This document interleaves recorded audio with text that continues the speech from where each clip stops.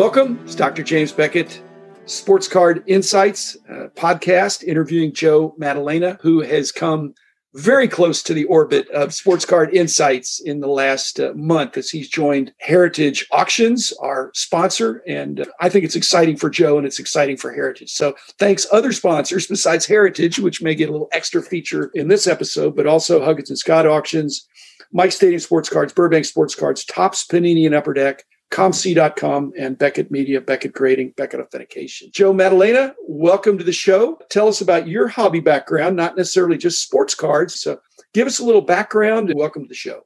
Thank you. My background's maybe it's unique. My parents were antique dealers and I grew up on the East Coast. And as a kid, 6, 7, 8 years old, every weekend it was an antique show and it's pretty boring. So I would start to venture out. And of course, you suddenly find baseball cards and comic books and postcards. And you suddenly get drawn into this world of what I'm going to call back then was ephemera. I started collecting everything. I just got obsessed with this stuff. I have an article when I was 12 years old, the Providence Journal wrote about, I had 1 million cards. When I was 12 years old, I literally accumulated that many baseball cards. And they were so cheap. I just kept buying collection after collection and got obsessed with everything that was in this world when things were pennies. I remember one time I went and bought, I think it was 25 54 Henry Aaron rookie cards.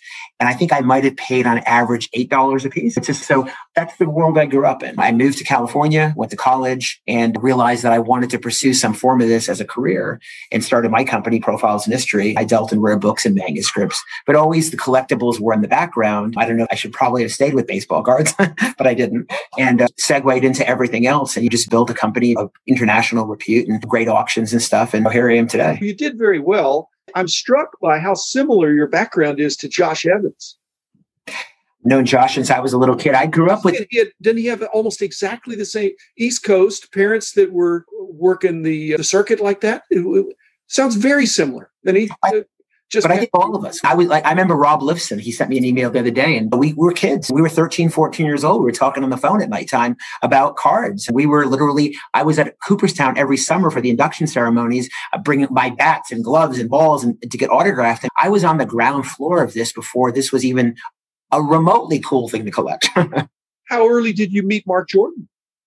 Oh, God. Another guy that started extremely early. He's probably reasonably your contemporary. The first person I really met, my earliest relationship is Rob Lifson for sure. I've known him longer than anybody. Then when I went to California, I met Mike Gutierrez. And from Mike Gutierrez, I met Doug Averett and Mark Jordan. So I've known those guys, again, I would say 35, 40 years. And we grew up together. We were kids.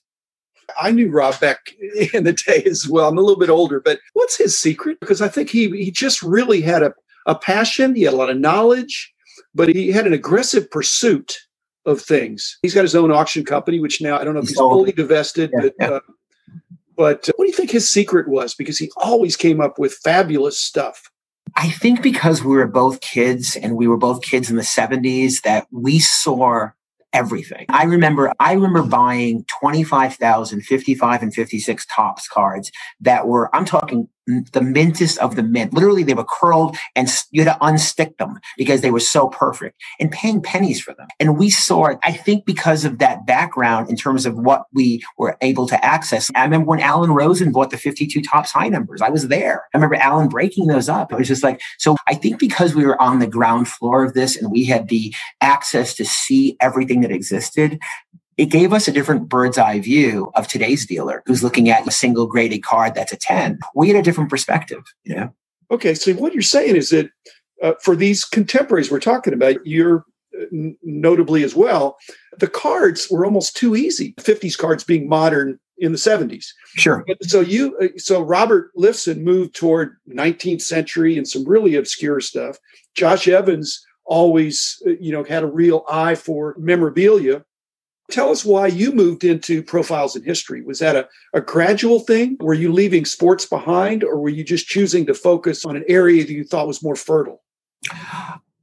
My thing was never, I don't even think that thought out. It was never financial. I just remember getting out of college and being in California. I got a job at NBC and I was making $1,500 a month. And I'm like, I can't survive. Because I wanted to be a television production broadcaster. I wanted to be the Super Bowl. I had high aspirations. I got some of them, but not all of them. But I wanted to be that guy. I wanted to be Vin Scully. And then I realized that, I can't do this on $1,500 a month. So I started to go into Hollywood at the time, to the rare bookstores, and I would buy letters of Hemingway, Fitzgerald, and Steinbeck. And there was a 20 or 30% spread between the East Coast and the West Coast. So I was able to sell things. Remember, this was pre-internet, pre-fax machine. I remember when I got a thermal fax. I thought it was the greatest day of my life. I have a fax machine. I could sell stuff faster. It was literally that moment of, okay, rare books, manuscripts. There were more of them, and they were much more collected. Where baseball cards really was regional at the time still. It was really New York, New Jersey, New England. It was still a regional hobby, where what I was selling was more of an international hobby. So I just at different times. So did you come across Goody Goldfaden at ADCO? Yeah, sure. In the sure. LA area? Because sure. I think he wasn't a great marketer, but he was a great accumulator. There were a lot of those guys. I remember Mike Gutierrez's partner, Doug Everett. I don't know whatever happened to him, but Doug had an amazing collection. I had this 60, I think it was a 11 by 14 to 16 by 20 Christy Mathewson signed photograph inscribed to his alma mater. And I remember selling it to Doug for $10,000 back a million years ago. What's that worth now? But everything was available. People used to come to my house in the 80s in California, and I had a room of Babe Ruth. I must have had 50 signed photographs, some of them 16 by 20. I mean, that was my thing. I collected Babe Ruth signed photographs. I had so many of them. They were cheap. And nobody wanted them. No, it's not that they didn't want them, but they weren't perceived as cheap by the common person in those days. They were perceived as expensive because they were hundreds of dollars or thousands of dollars, but not hundreds of thousands of dollars. Yeah, for so sure. It's just the perspective over time. I'm just struck that. So has the same boom in the non-sport area? I know you're familiar with Pokemon and some of the other collectible card game stuff. That's more recent, but has the boom in sports card memorabilia and cards that we've seen and the fractionalization, has that hit the history, the entertainment, the other non-sport world?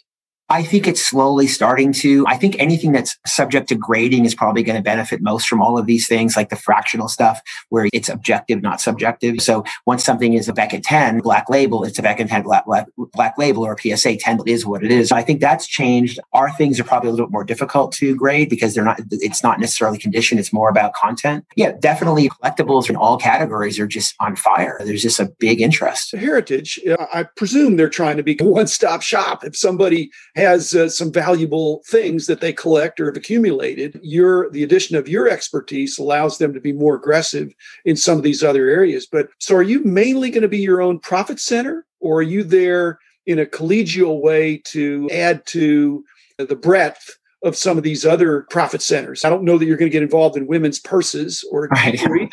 But if a prospective consignment client comes up, I would imagine you'd be a valuable person to add to the mix. Yeah, so I'm probably the most diverse generalist they have here because I cross into like probably 20 categories. So of course, the first thing we're going to do is get the entertainment field up and running here. I have my team in LA who's coming over, and that field will obviously, Heritage will benefit greatly of having that division now that they were not strong and now they could be the strongest. But yeah, that's my whole reason for coming here is the opportunity to work in these other categories. I can bring my knowledge to just so many different fields. Before you had a conversation with a guy who was a book collector, and we were reminiscing about the great book collectors of the 60s and 70s who we both grew up with. And he said to me, I haven't talked to anybody like you in 10 years, 20 years, because there are very few of us left who, I was lucky that I started in the 70s. By starting in the 70s, most of the great collectors, even if they were older, were alive. So I was able to meet the guys who were the pioneers of a lot of these fields. So I'm one of the last crossovers of the old days, and I'm functioning in margin graded cards, which didn't exist back then. So it's a unique situation for me. And that's my goal for Heritage, is to help them in any way I can. I'm here to, obviously bring in material for the company, but overseeing these departments and making sure that they're running efficiently and bringing in things that I might do differently and helping them grow. That's what it's all about. One thing I've noticed, because I've studied this because of my own corporate experience, but our corporate culture changed when we built a new headquarters building. And it allowed us to do some things we weren't able to do in our smaller, more cramped quarters where we were leasing. So my guess is Heritage, same situation. Their new headquarters with a lot more space. You must be salivating about that, because if you were going to be crammed in, shoehorned into their old situation on many floors, it would seem like it's really created a situation in the new big expanded offices to where you're going to get a lot of aerobic points as well as opportunity to really spread out. Yeah, coming here is like going to Sotheby's on, 72nd New York. They're going to a massive facility, hundreds of thousands of square feet. It's like a public company. It's huge. But I think that because of the synergy of all of these different departments, it's all going to create the ability. It's a collector experience, whether you're a consignor or a buyer at Heritage. That's the most important part, is we do want you to have the greatest experience possible, and to be able to, if you need guidance, you can talk to somebody like me, talk to the teams. That's what we're here to do, is to make sure that never goes away, because we are now this big company. My goal is to ensure that there's still a personal connection where if you need a resource, I'm here. I don't ever want that to change. We don't want to become to a point where you're talking to nobody, just a phone bank, where if you need that personal connection. And that's the great part. That's the thing that attracted me the most, was the hands-onness of the executive team. Okay, tricky question for you. When they're bringing you bring in the expertise, but you also bring in relationships. This is one or the other. Which do you think they're more excited about? Heritage, Steve and Jim and Chris and the other guys there, of bringing you in. Is it because of your buyer contacts or your seller contacts? In other words, you have a lot of relationships with people who are potential consigners and a strong reputation there, but you may even also be bringing in another set of buyers that may be outside of Heritage's orbit.